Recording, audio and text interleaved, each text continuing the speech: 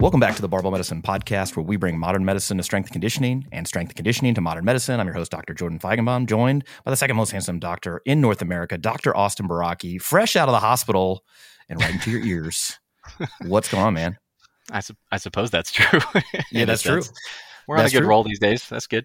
Yeah. You know, when I eventually put these on YouTube, people are going to notice that fresh haircut you have. It's very like FPJ.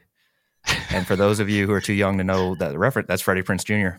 And I didn't realize these are going on YouTube, but I'm just stockpiling myself more. No, I think this is perfect. Yeah, you got the headset on, you're ready to play Call of Duty afterwards. FPJ.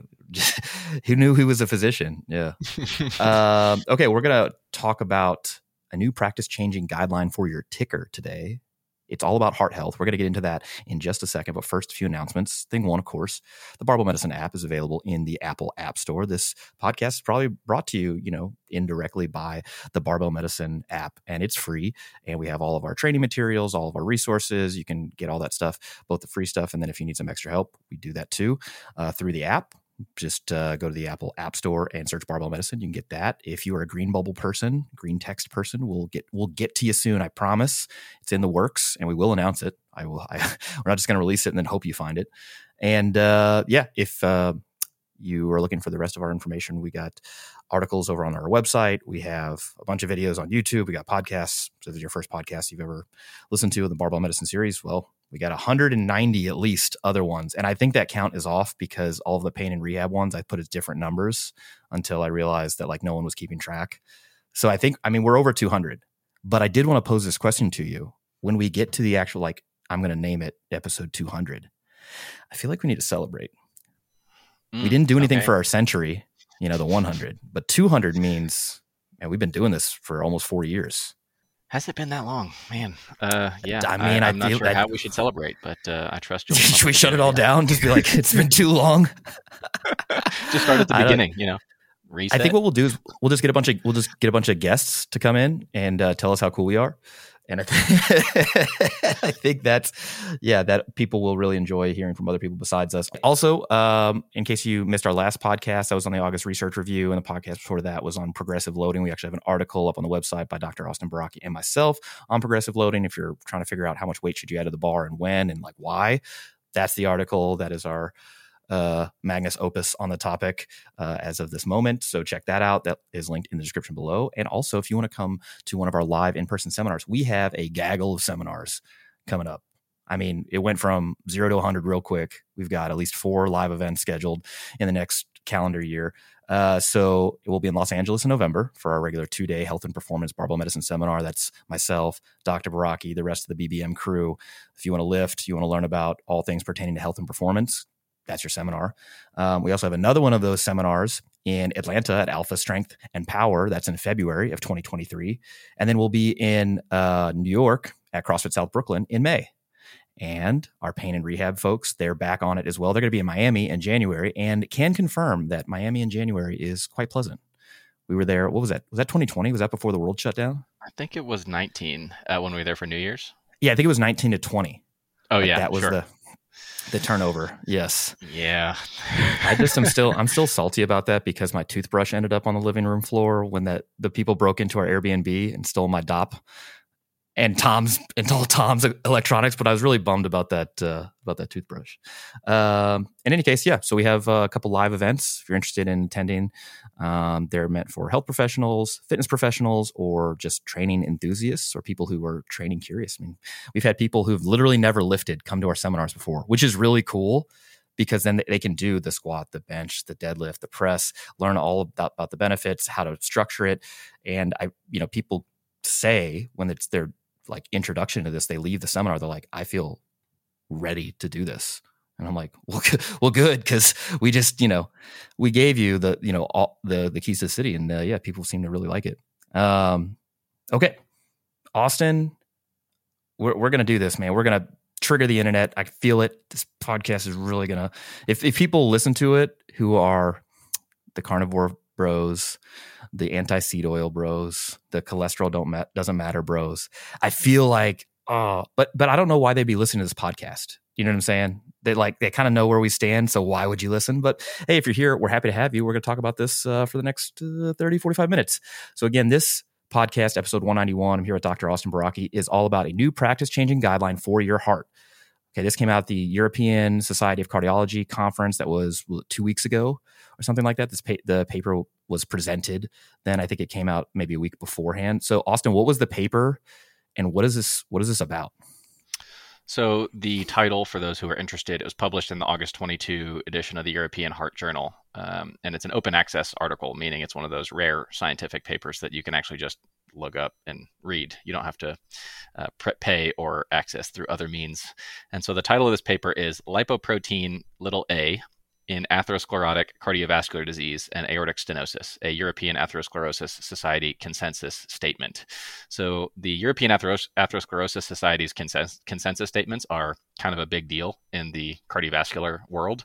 We've cited several of their other ones in the past on other topics. And so this one is on a topic that we have actually never explicitly discussed in any of our content, in any of our stuff on relating to cholesterol, heart disease, any of those things. And it's principally because this is a very, relatively speaking, a younger and more rapidly evolving area of research. And we didn't really have enough information or consensus on the topic to comment really confidently on it. And I still wouldn't say that this episode is going to be full of very confident claims, but it is, I think, reached a point where it is definitely important enough for us to address specifically. And in addition, because it is something that for the healthcare practitioners out there, my bias, I'm starting to come around to the idea that this should probably be impacting practice, which means it is justifiable to talk about at this point.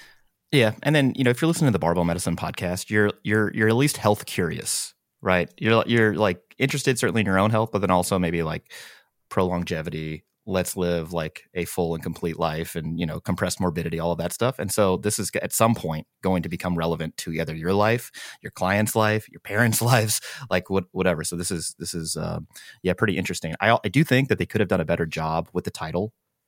Like you just missed opportunity for like lipoprotein a coming at you with the new drop.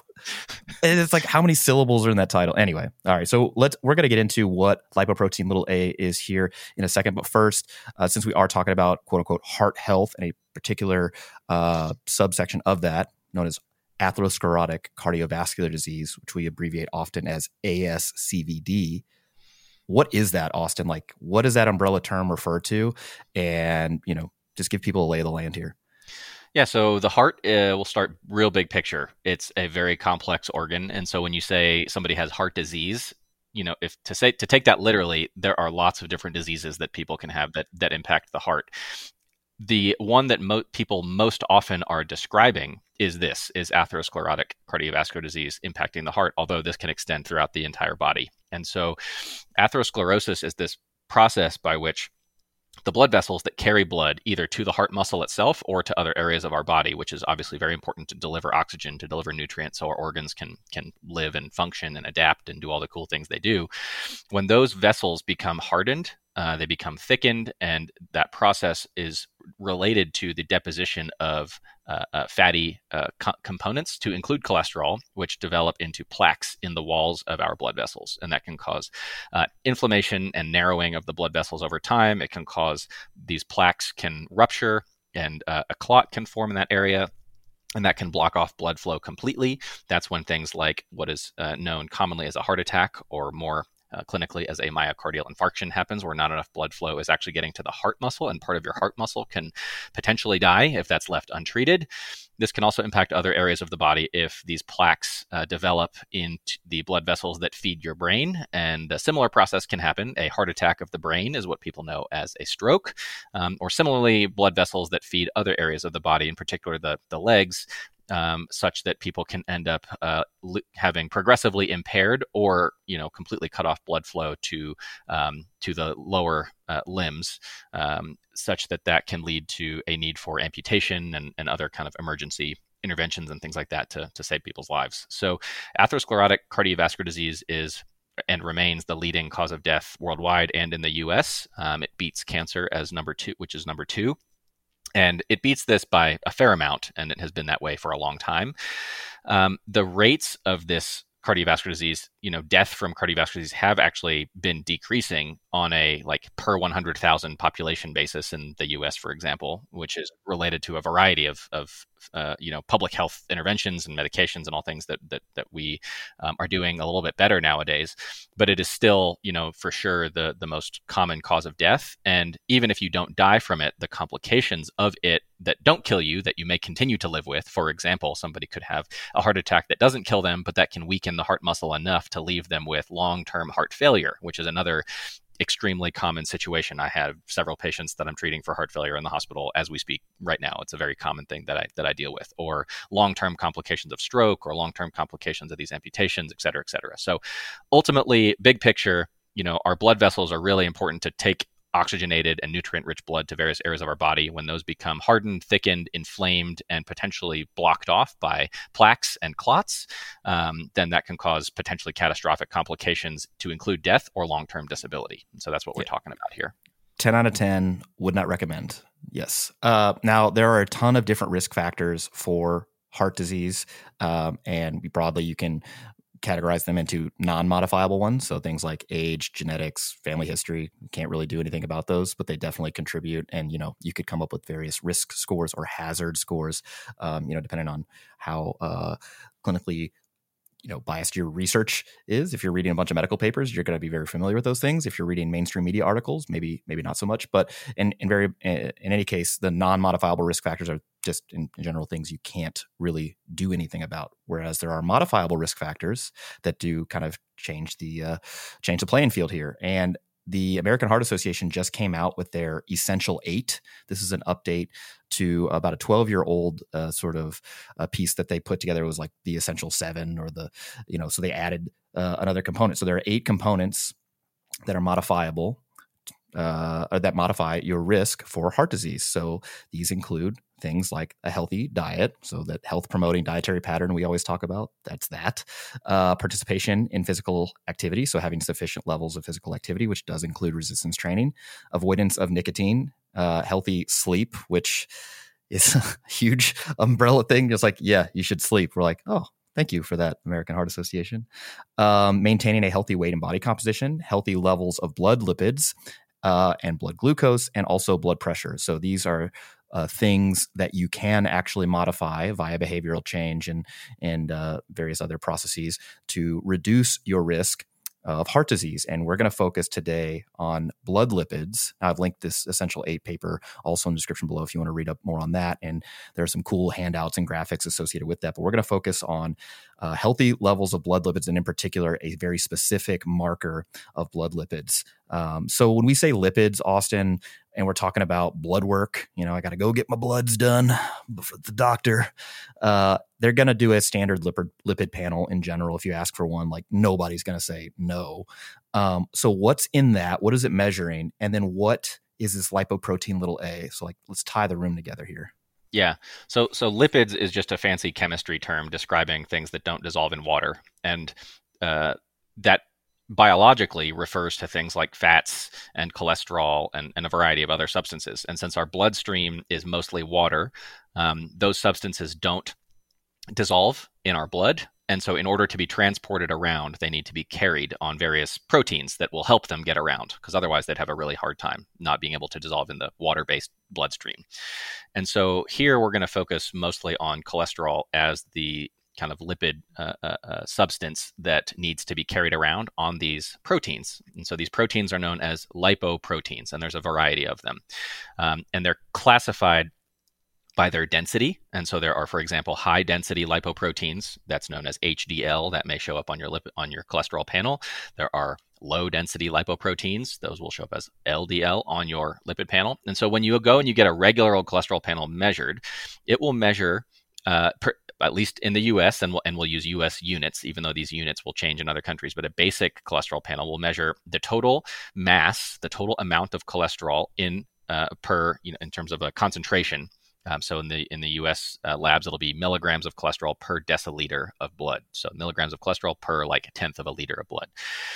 It'll measure the total amount of cholesterol as well as the amount of cholesterol being carried by your high density lipoproteins. That's known as HDL-C, or HDL cholesterol. It'll measure the amount of triglycerides, again, in terms of a concentration, milligrams per deciliter, or again, that's at least in US units. And then there are various estimation or calculation formulas that will use those numbers to calculate a low density lipoprotein, or an LDL cholesterol. And so we have talked about this on our prior episodes, and I've discussed these in detail in the 3-part cholesterol article series on our website that we've gotten a lot of great feedback on. People have found that very useful and applied it to their own situations, which is great.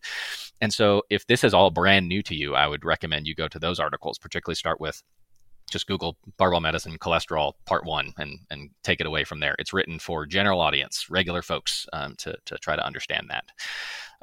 And so that is the most common or typical cholesterol panel that is measured in standard practice. There are tons of additional lipid-related markers that can be measured, and these have wildly varying utility. Some are much more useful, and some are completely unhelpful, but are often done anyway because it makes it seem like you're doing more thorough testing, and people are willing to pay for stuff that seems more thorough and more fancy and more advanced as well. And so ultimately, again, we've talked about how this process works as it relates to cardiovascular disease in our prior podcast on the topic. I think one of them we even had Alan Flanagan on as well, or Dr. Flanagan, newly minted PhD. And this is also discussed in our articles. And so the idea here is that the standard cholesterol panel measures the amount of cholesterol being carried on these lipoproteins in a given volume of blood. However, the actual risk of cardiovascular disease or heart disease developing as it relates to cholesterol has more to do with the number of these lipoprotein particles, the concentration of these lipoprotein particles that are circulating in the blood. The higher the concentration of these lipoprotein particles, particularly the low density lipoprotein, the LDL particles, the higher the concentration, the more of those particles we have around, and the longer that exposure is happening for over the course of your life, the higher somebody's individual risk of heart disease will be from the standpoint of cholesterol. Again, as you mentioned, there are a bunch of other risk factors that can contribute to influence, drive heart disease risk. But insofar as, the ultimate pathway for plaque to develop in the arteries is for these particles, these lipoprotein particles, to get into the walls of our blood vessels, deposit their cholesterol, that generates a downstream cascade of inflammation and plaque development and things like that. The higher the amount of these particles there are swimming around, and the longer that goes on for, the higher the risk. And conversely, the earlier in life we can get these down into healthy ranges, the earlier in life we can get them under control, the lower somebody's risk is. And this is also mirrored by genetic data. People who are born with genetically high levels, they develop heart disease very early in life, and people who are born genetically with extremely low levels have upwards of a 90+% reduced risk of developing heart disease ever in their lifespan, which is kind of awesome if you have that. Yeah, just to reiterate, we're not talking about the size of the particles. We're not talking about any ratios like HDL to LDL ratio or any sort of other numbers. We're literally just talking about the amount of LDL, low density lipoprotein cholesterol in your blood. The more that you have, the higher that number is, which you can deduce from a standard lipid panel, portends a greater risk of cardiovascular disease, atherosclerotic cardiovascular disease. And so if you were to get a standard lipid panel, so no additional testing, specialized testing, the executive physical or whatever, you send out a couple $1,000s and get all these, other tests pulled back, you could get a pretty good picture of what somebody's risk for atherosclerotic cardiovascular disease just based on a standard lipid panel. If their LDL was through the roof, you'd be like, I feel like they're at an increased risk. You may want some additional testing just to kind of clarify if there's any gray zone in there. And that's what we're going to talk about today. So this new practice-changing guideline, like you mentioned earlier, is about lipoprotein little a, which I will refer to as Lil A because, he's dropping the hottest beat since 2022. And what is lipoprotein little a? Because we've got LDL, we've got HDL, that people are familiar with. They've also probably heard of triglycerides. But what is lipoprotein little a? Okay. So yeah, the caveat up front, this is the rapidly evolving area of research that we're talking about. This has changed pretty dramatically over the past 10 to 15 years. And so things will change over the coming years. We may say some things that end up kind of needing refinement over time, but I think we're at a point where we have enough information to speak on this topic and try to bring people up to date. And at least it was enough for me to impact my practice in the past couple of years as well. So um, as I mentioned earlier, we are most concerned with, from a general, cholesterol panel, we're most concerned with the low density lipoproteins, the number of those particles there are in the blood. The regular cholesterol panel doesn't actually measure how many of those low density lipoprotein particles there are in the blood. It measures how much cholesterol is being carried on them. And that gives us an imperfect estimate of that. Again, as you said, when that number is sky high, somebody's LDL cholesterol is 300 or something milligrams per deciliter, 400 plus, that's like getting into real, high risk territory. And it's safe to assume in a lot of those situations that their number of particles they have to carry that amount of cholesterol is also quite high. There are some people where there's some mismatch between the two numbers, but that's getting into a little bit more advanced territory. The bottom line is that we're most concerned with these low density lipoprotein particles. These particles are made in the liver. And in general, the way we identify them is both by their density, but also because they have this kind of surface protein on them. And the surface protein is called ApoB. And ApoB is an example of a surface protein on these lipoprotein molecules that basically directs where they go and what they can do in the body. That's what interacts with things in the tissues that facilitate its kind of action. Different lipoprotein particles like HDL, for example, that has a different protein on its surface that drives it to do different functions. That has something called ApoA on it. And so those kind of surface proteins, be it ApoB or ApoA or whatever the case is, can influence how these particles function and how they behave in the body. Now, in recent years, we have identified the risk that is conferred by this particle called lipoprotein little a, and we just say little because it's a lowercase a. And the reason it's called that is because it is very, very similar to a regular old low density lipoprotein or a regular old LDL particle that has an ApoB on it. But in addition, it has this additional little protein on it called Apo little a. And when we say little again, it's just a lowercase Apo little a.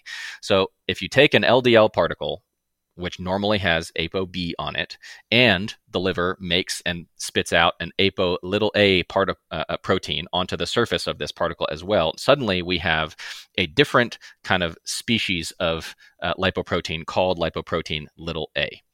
And so that's the bottom line particle that we are talking about in this guideline.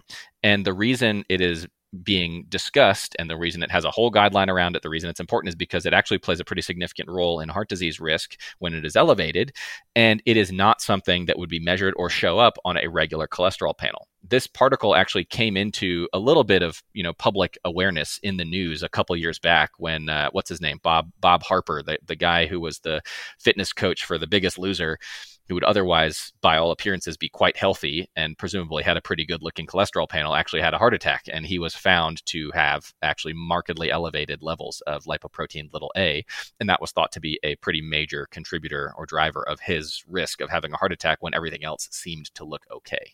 Yeah. So this is like a protein tag basically just attached to the lipoprotein. And as my recollection, which is imperfect, of course, about 25 years ago, we developed tests to actually identify, seek out this protein in a blood test. Now, it's not on the standard lipid panel, but the test was available and mostly used in research just to kind of see like, oh, what does this lipoprotein little a do? And like, what is it associated with? That was 25 years ago. And over the interim time, it's been correlated more and more and more and strongly with an increased risk of heart disease. And so I think now what you're describing is this critical mass of like data and like how it's been sorted and chopped up or whatever to say, wow, we can actually measure this and sort of get a better picture of people who might not actually have like an abnormal lipid panel result, but still be at an increased risk of cardiovascular disease just because of the lipoprotein little a levels. Is that kind of where we're going with this? Yeah, exactly. I mean, I think because of how complex the biology is of this molecule, regular old LDL is nice and simple. It has one ApoB on the surface, one of those proteins, and even if you can order a separate blood test just called an ApoB level. And since there's one of those ApoBs on every LDL, if you measure just the number of ApoBs in the blood, then boom, you have a particle count for how many total low density lipoproteins there are in the blood. With ApoA, it adds a lot of complexity because people can express this protein to in varying ways, and the protein itself is kind of like it has like a tail, and that tail can have varying lengths. And that is something that is actually quite difficult to discern on from a laboratory measurement standpoint. You have you're measuring this one particle, but it looks a bunch of different ways in different people. So how do you have a standardized test for this kind of thing? So that's why early on the tests were not great, and we had a hard time teasing out how does this actually relate to risk. Whereas now we have better and better tests that are able to more accurately measure the number of particles we have, which is the preferred way of testing this in the blood, and that is now being shown obviously more and more tightly correlated with long-term risk. Okay. So if you have, what is a normal level of lipoprotein little a, and what's elevated, and what does that mean for somebody who has it? Yeah. So this is I think that with all of these lipoproteins, even on a regular cholesterol panel, if you were to measure an ApoB level, if you were to measure a lipoprotein little a level, any of these things, in medicine, unfortunately, we often have to somewhat arbitrarily dichotomize into normal and abnormal, even though a lot of things function on spectrums. And so this is, just like these other things, a spectrum in terms of, it's a continuous spectrum of risk, meaning the higher you go from very, very low levels, there is detectable increases in risk over the very long term. However, we do have to set some numbers someplace to give people a sense. Now, the only other caveat I'll add is that there are two different ways of measuring these lipoprotein little a levels, and I mention it because depending on if people get them tested, they may get one result or the other. If it is measuring the mass of these particles, how the mass of them will be reported, at least in the US, in milligrams per deciliter, kind of like we measure the mass of cholesterol on a regular cholesterol panel. The other way that it can be measured, and this is actually a little bit more preferable, is to measure the number of these particles there are in the blood rather than their mass. And if you measure the number of particles, then it gets reported in nanomoles per liter, NMOL per liter. And so depending on which units you get on your lab test, you can tell whether, this is measuring the mass of them or this is measuring the number of particles. Both have utility. If I had to pick, I would prefer the one that measures the number of particles, but both can tell us basically what we need to know. So if we're measuring the mass of particles, if the LP little a or lipoprotein little a level is below 30 milligrams per deciliter, we feel pretty good about that. That seems to be pretty clearly in a low risk range. As levels increase above 50 milligrams per deciliter, then we start to get more concerned. That area in between, somewhat of a gray zone. That's the best, I can do, short of giving somebody just a completely, arbitrary dichotomy right in the middle of, say, 40 or something like that. So below 30, I feel good. Above 50, the higher it goes, I feel worse. And then in between is a little bit of a gray zone. That's if we're measuring the mass in milligrams per deciliter. If we're measuring the number of these particles, again, it'll be reported in nanomoles per liter. And roughly 2.5 times higher will be those numbers. So the bottom end of the range instead of 30 is more like 75 nanomoles per liter. If it's 75 nanomoles per liter or less, we feel pretty good about that. If it's 125 nanomoles per liter or higher, again, 2.5 times ish, 50, then we feel increasingly more concerned the higher it goes above that. And in between that range is a bit of a gray area. So those are kind of the ranges that we think about depending on whether we're measuring mass of these particles or the number of them that are in the blood, just depending on the test that you have available to you. So if you have a high number of these, LP little a particles, you're over 125 nanomoles per liter. Why is that a problem?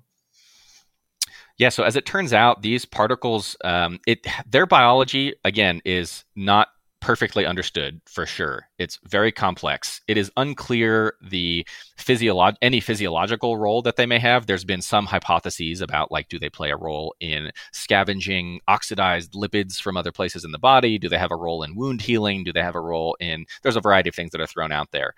Ultimately, though, what seems to be the case is that the higher these concentrations are, and the longer they're elevated for, similar to regular old lipoproteins, that confers a higher risk of multiple types of cardiovascular disease. So these appear to be pro-inflammatory. They are pro-thrombotic, meaning they promote clotting. They are pro-calcifying, and in general, they ultimately seem to drive atherosclerosis. And so these effects, again, are thought to be related to these particles' ability to carry certain types of lipids that are chemically modified, that are oxidized, which is a fancy chemistry term that we don't need to get into great detail on.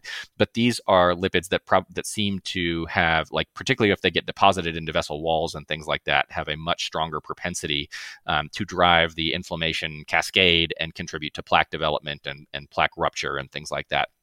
And as it turns out, that on a per particle basis, these seem to be riskier than regular old LDL particles, which is a problem since they don't show up on regular cholesterol tests, regular cholesterol panels.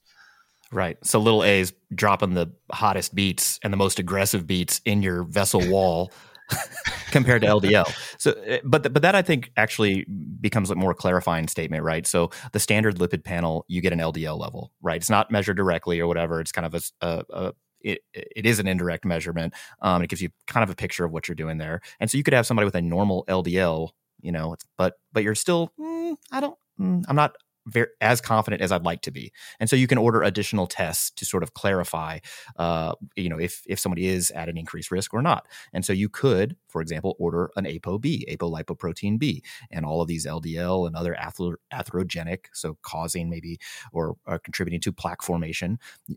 You could order a test that measures all of those particles, and that would give you additional information. And then you could order an additional test, lipoprotein little a in this case, to get even more information, which you wouldn't have otherwise gotten. So, like, what, in your view, like, what is the difference between these things, lipoprotein little a, apolipoprotein B, LDL, from like a clinical standpoint? Because you can get them at different levels of the game, right? So, like, how are you looking at this picture? So I think that you can look at this over the course of the past 100 years, say, and see how things have evolved. So like the first thing that was ever identified was, if we measure just total cholesterol levels in the blood, the mass of cholesterol total, without any further refinement, there is some relationship between that and heart disease risk, especially as levels get much, much, much higher. And then as the science advanced and the clinical kind of lab chemistry abilities improved, we were able to differentiate, instead of just total cholesterol on everything, we were able to identify, in particular, higher levels of these in particular, these low density lipoproteins, these LDL particles, the more cholesterol they carry, that seems to be the more tightly related to risk rather than overall total cholesterol. And then it was refined even further, where we're like, the total number of LDL particles, rather than the amount of cholesterol they carry, seems to be the biggest driver of risk. We're refining it even more. And the best way to estimate the total number of LDL particles is by measuring this ApoB level. So this is providing additional refinement. And now we have this like cousin type lipoprotein of LDL known as lipoprotein little a, which also confers risk on its own, kind of independent of regular old, ApoB, regular old LDL particles. And so this is kind of another way to assess for, additional risk factors that would not be detected through routine testing. So you can get a regular old cholesterol panel. Again, that'll measure the amount of cholesterol being carried on these lipoproteins. A more refined measurement would be the number of them that there are. That would be best done with an ApoB level. And then to get additional, this kind of cousin independent risk of lipoprotein A, that needs its own separate measurement. So would it be possible for somebody to have a normal calculated LDL, a normal apolipoprotein B level, but an abnormal elevated level of lipoprotein little a? I believe so. Yes, yeah, I believe that's so. That's what I've read as well. So it's like this whole thing. It's, again, if you have somebody with a wildly elevated LDL, like, you don't really need to go any further. You've already identified, wow, there's some increased risk here. But if it's kind of in that gray zone, it's not really elevated, but you still have additional questions, you can order additional testing. And it sounds like where we're getting is that, there's further levels of refinement with these additional tests. So here's the question, Austin. What determines how much lipoprotein little a I've got floating around? Like, how do I get this? How do I avoid it? What's going on there?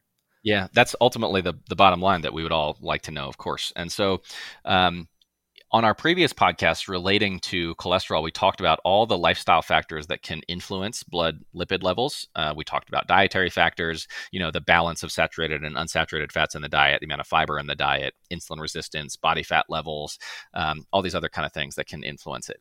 With lipoprotein little a, it seems that at least 90% of the amount of this that there is in the blood seems to be conferred by genetics.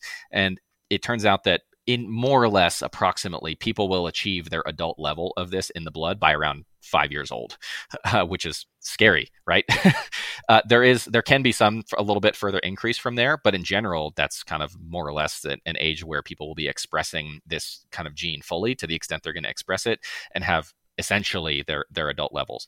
There can be some impact of diet, which is a little bit paradoxical, or I don't know if paradoxical is the right word. It's just interesting in that it is precisely the opposite of the dietary factors that influence regular LDL and regular cholesterol panel information. So levels can fluctuate 10, 15% or so, something like that, where consuming a low carbohydrate and high saturated fat diet will tend to decrease levels of lipoprotein little a bit, maybe 10%, something like that.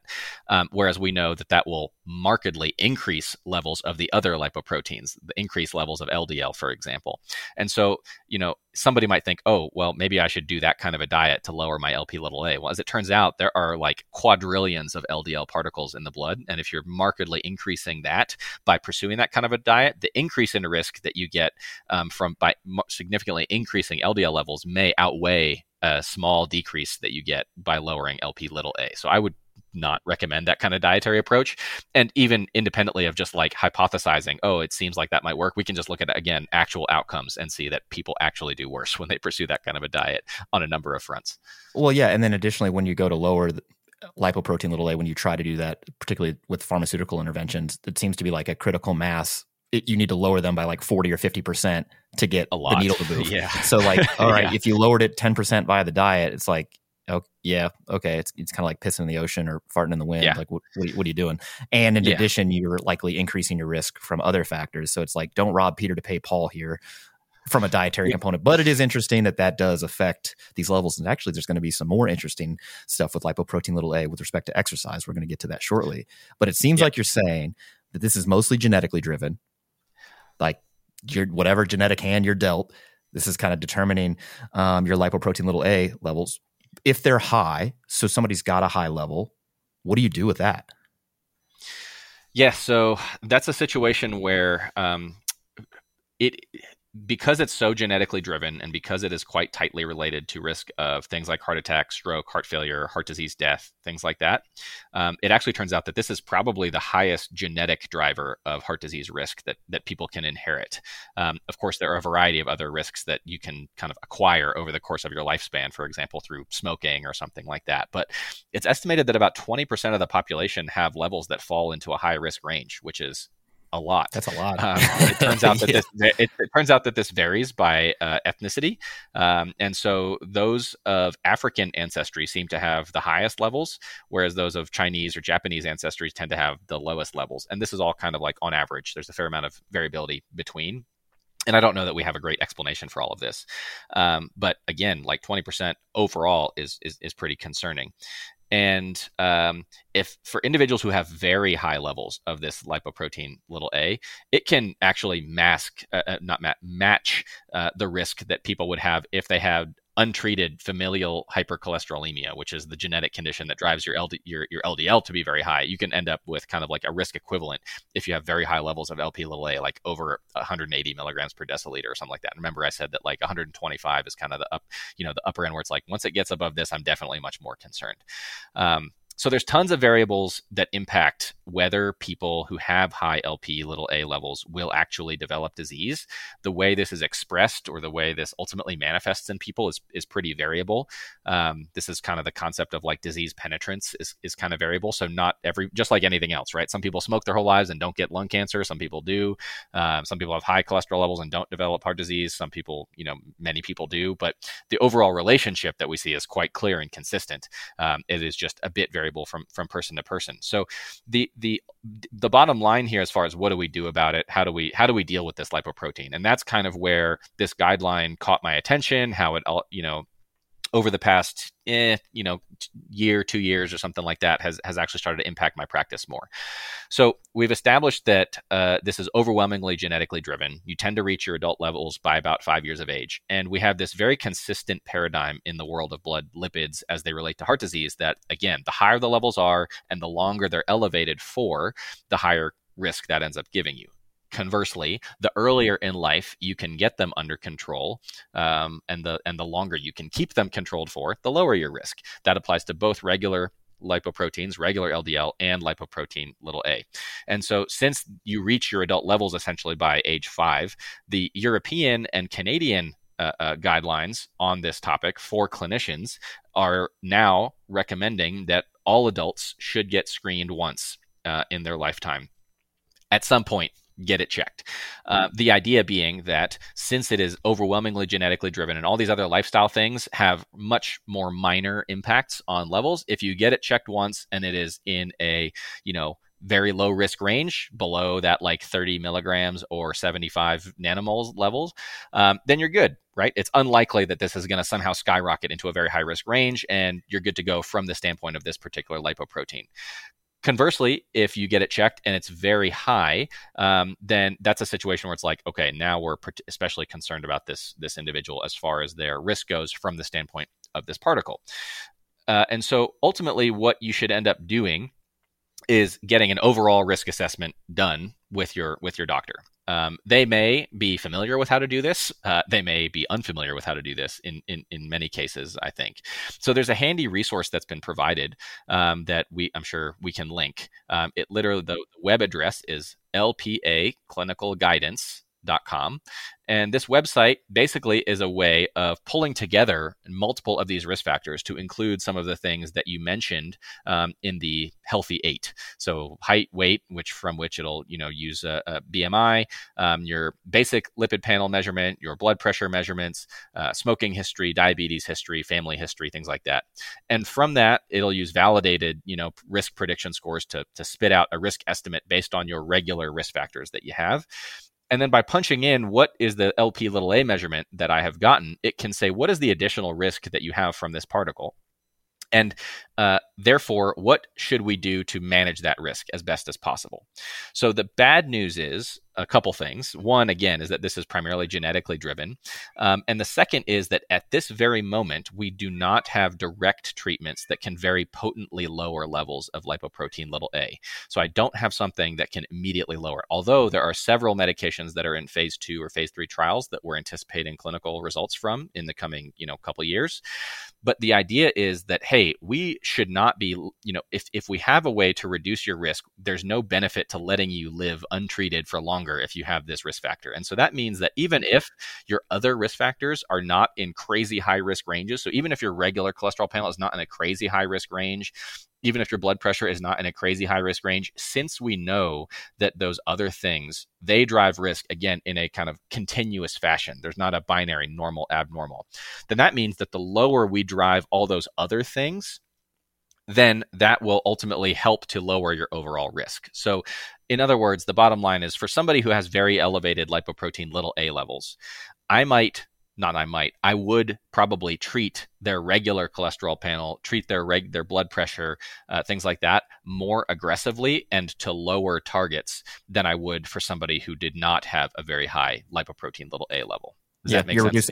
You're reducing the risk factors from other things that we know not only affect the score, but that also we can modify with what we have currently available to us. So right. Effectively, we lack something we can use to directly attack this thing, but indirectly we can make a difference. And that's kind of why this consensus came out. So Exactly. So I think some of the takeaways are like everybody should get screened once and use that information to get an overall risk estimate. And based on that risk estimate, then we can potentially more aggressively treat the regular cholesterol levels. We can treat blood pressure. We can treat things like that. And some of the important caveats here. So that may mean that somebody receives or is recommended to take something like a statin or take ezetimibe or something like that. And it is true that in some individuals, there's variable responsiveness to all of these treatments. But in some people, taking a statin may actually slightly increase their LP little a levels. Again, similar to what we mentioned with diet earlier, is that overall, we see risk decrease from these medicines. And that's probably because it has a much more potent effect on lowering the much bigger number of LDL particles in the blood compared to what it does to a slight increase in Lp(a) levels. So overall, we're working with the overall balance of risk here. And then some of the other more modern medicines like to include PCSK9 inhibitors and things like that. Those can actually directly lower lipoprotein(a) levels a bit, but those are extremely difficult to get covered specifically for this reason, unless somebody has already had multiple heart attacks or multiple strokes or something like that before. So medication treatment directed at this lipoprotein, we don't have at this very moment, although I expect we probably will pretty soon. But in the meantime, my concern over somebody who has very high levels of this has to do with their overall atherosclerosis risk for coronary disease of the heart, cerebrovascular disease in the brain, things like that. And I'm going to treat their other risk factors a lot more aggressively. And then the other thing, which we haven't mentioned yet, is people with high levels of this, they're also at substantially increased risk of something called aortic valve stenosis, which is a calcification, a thickening, and a narrowing of one of the valves. In fact, the main valve that lets blood come out of your heart. And so if that gets narrowed and tightened and limits the ability of blood to come out of your heart, there's a bunch of potential downstream consequences. Like you can start passing out and you can develop heart failure, and ultimately it can cause death in advanced stages. And this can develop because, again, you're born with this and expressing this level by age 5. You can develop aortic valve stenosis at a much earlier stage in life than people develop kind of run-of-the-mill aortic stenosis who don't have high Lp(a) levels, if that makes sense. Yeah, it's kind of wild. Like when I read the paper and then I did some additional reading when I was looking at particularly the effect of exercise on lipoprotein(a), and you see a very similar response that you see with statins. There's usually a slight bump. But not reliably, but in many studies, they show, exercise actually kind of increases lipoprotein(a), but it does significantly lower apolipoprotein B, so it's lowering total LDL levels in the blood, and it lowers those to a greater degree than Lp(a) is elevated. So the net outcome there is a reduced risk. But the most interesting thing, right? So people are like, well, what about resistance training? This is barbell medicine. Like, what the hell does resistance training do to lipoprotein(a)? So there's one study, they did this in South Africa, 18 male bodybuilders. 10 of them were anabolic steroid users and 8 were non-users. And they were doing high volume resistance training, over 3,000 MET minutes of resistance training per week, which that's a lot. The Lp(a) levels were higher than expected. So they were around 40 to 50 milligrams per deciliter. But the values were significantly higher in those who were not using anabolic steroids. And there was, the mechanism, basically, they were saying is that some of the recovery processes involved from resistance training and exercise in general basically are performed by many of the anabolic agents. And so your own inflammatory cascade and other innate immune system function are not taxed as heavily. And so the non-users are effectively need a higher level of Lp(a) to signal all of these repair processes and remodeling processes compared to the anabolic steroid users. Now, I don't think that anybody out there with a high Lp(a) level should be going on anabolic, androgenic steroids, but that was a really interesting story, study that I came across. But it does also kind of corroborate the additional finding that we talked about before, like people on statins, if they're looking at a coronary artery calcium score, CAC score, right? If you're on statins, we know that your CAC score may increase, and that we usually use a CAC score to kind of get further refinement of how big a risk do you have for coronary artery disease, a very specific type of atherosclerotic cardiovascular disease. And if you're on statins, we know that it reduces your risk of having a major adverse cardiac event, but your CAC score may actually go up. And we're like, don't know what to do with that. Well, we see the same thing with people who exercise a bunch. Standard thing we've talked about repeatedly of paying attention to actual outcomes than these kind of intermediate kind of step things, right? Yeah, which leads me to the last point on this lipoprotein(a). It seems like this is a one and done thing. You test it once and effectively you're trying to figure out what somebody's risk profile is, and follow up would only be sort of a follow-up measurement of that particular type of lipid would only be indicated if you're using a PCSK9 inhibitor or something else, and you're trying to see am I getting a therapeutic effect based on the dosing, based on the agent I'm using, et cetera. But otherwise, you're kind of well, I figured out what it was before, and now we're kind of doing stuff about it. Yeah, at least that's the state of the guidance that we have currently. Would be if you check it once, at some point, and it's low risk range, then yes, you're done. If it's high risk, then I agree that if you're not doing anything specifically to change that level, then you probably still don't need to check it again. You should just very aggressively handle all the other risk factors that you can. However, if you do end up on any kind of a treatment that is intended to lower that, be it a PCSK9 inhibitor, or again, in the coming years, if we have any of these new Lp(a) lowering therapies that come out, or that I expect will come out, then sure, that would be a situation where the guidance would change and say, hey, monitor these to see whether you're getting the effect, just like people do with regular cholesterol panels to see if the treatment's getting them to kind of goal targets and things like that. But as you mentioned before, I mean, based on the genetic data we have, it seems that you need pretty large reductions in lipoprotein(a) levels to get a really meaningful decrease in risk. And so again, these like kind of much smaller fluctuations that have been observed in research in these levels, be it related to dietary fat content or exercise or statin fluctuations or something, it's really difficult to interpret how much that means. Probably not a ton, and probably not something that's clinically meaningful compared to what we hopefully will see when we're able to impact these levels much more significantly. But I think that that some of the take homes are, yes, get it. I've been checking one time in my patients, and definitely in those who I have some patients who have had early onset aortic valve stenosis, and in those people, I have one who I believe it was in his 50s, developed aortic valve stenosis and checked, and lipoprotein(a) level was elevated, and so we're treating, even though his regular cholesterol panel, his LDL cholesterol, was not crazy high risk range, we're treating that very aggressively to try to get as much of his residual risk, under control as possible. And so that's kind of how I'm handling things in practice. And again, I expect that this is going to evolve in the coming years as we get more therapeutics, as we get more data, things like that.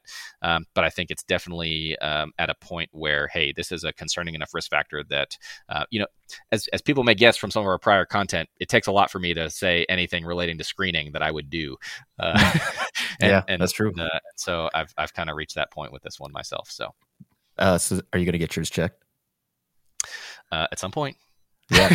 I'm convinced. My regular lipid panel was unremarkable. Super low. Yeah. Yeah. Well, let's hope you're not a Bob Harper type, huh? I know. They're like, dude, you're LPA. I'm like, no. Yeah, that would be interesting. Be a good YouTube video. Would get a lot of clicks. A lot of clicks. Yeah. But okay. So this has been episode 191 here on the Barbell Medicine Podcast with Dr. Austin Baraki. All of the links to the papers, to the resources, the LPA clinical guidance.com, all that stuff is in the description below, our 3-part cholesterol series, etc. So check those out. And, we'll be back next week and every week here on the Barbell Medicine Podcast. Dr. Baraki, thank you for joining us. You crushed it. You did it. You're basically, I want to induct you into the European Society of Cardiology. Oh, man, what an honor. Can we get you in that? Just Dayspring, Baraki. That works. Very cool. All right. Well, this has been the Barbell Medicine Podcast, where we bring modern medicine to strength conditioning and strength conditioning to modern medicine. Again, I'm Dr. Jordan Feigenbaum. Thanks to Dr. Baraki for joining us. Listen to us next week and every week right here on the Barbell Medicine Podcast. Before you go anywhere, please leave us a 5-star rating and a review. It really helps drive traffic to our podcast so we can keep bringing you all the latest nuance in health and fitness. We'll see you guys later. Bye.